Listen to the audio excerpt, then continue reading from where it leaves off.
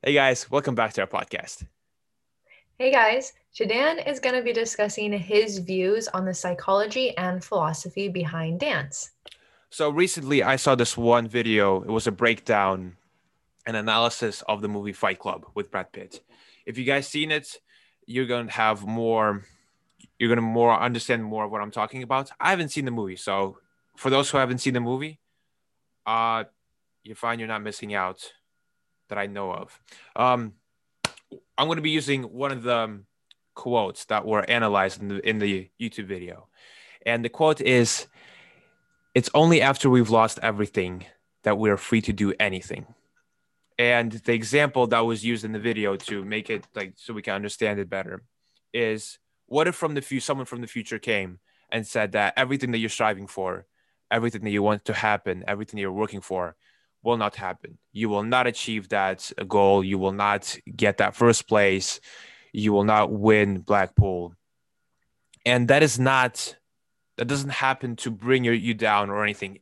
It happens to it happens to let's say make you realize that are you really dancing because you enjoy dancing? Because if you're dancing just to get that first place, just because of that, then I'm sorry, you're not dancing is not really for you. Now, don't get me wrong. That is one of the goals. That should be one of the reasons why you're dancing. You should have a goal, but it shouldn't be the only reason. So basically, would you be still dancing if someone from the future and said came and said you're not going to achieve what you want in dance? Personally, myself, I will still keep dancing because dancing after all these years became a part of me. I live through dancing. Dancing has a huge impact on my life. I adore teaching, so I'll definitely continue teaching. I love dancing in general, so I'll continue dancing.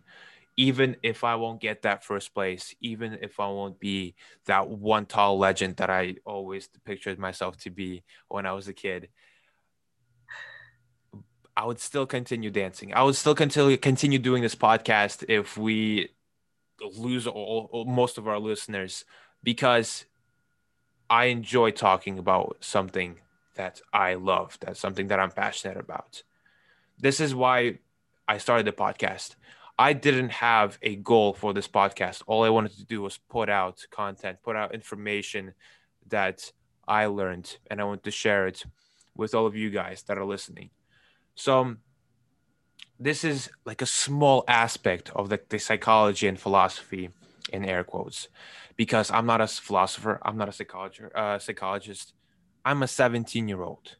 Okay, some people, some millennials or some older or adults, older people or adults will look at me and be like, who are you? Why are you talking about this? I'm talking about this because I understand it, because I am trying to apply this to my life, and by talking about it to you guys, it'll help me apply it to my life, and maybe it'll wake up something in one of you guys, even if it's one person out of the few people that listen. One thing that goes with choosing what you want to do, I understand if you're a kid, you're in preteen and your mom forces you to dance, completely understand. I completely understand that. But if you're a 17-year-old and your mom still drags you into the dancing studio, and she pays for your lessons, you have to quit. Parents, if you're listening, let your kid quit, because it's not going to end well. We talked about worrying about picking a style recently, and how some people have issues with picking a style if they have to, because they feel guilty about um, because of all the work they put into one style, all the money and time. Let your kid quit. If they're 17 and they still throw a tantrum because they have to go to dance, they have to choose a different sport, a different activity. Don't let them sit down. Like, I understand if they're not doing anything at home, if they're sitting down, genuinely not doing anything. I understand kids who play video games and they have a Twitch fan base, and they're streaming constantly, and they're successful in that, okay, that's a different activity. Yeah, let them do that. If they're successful in something, if they have their ambitions and they're striving for something, if they're achieving it slowly, let them do it. But if they're a 17-year-old going to dance because you're making them, not good. Goes back to the quote of how I explained, if someone from the future came and said you're not achieving your goals, will you continue doing what you do? So definitely, that's a small aspect of the whole psychology and philosophy thing. One quote that I wanted to discuss.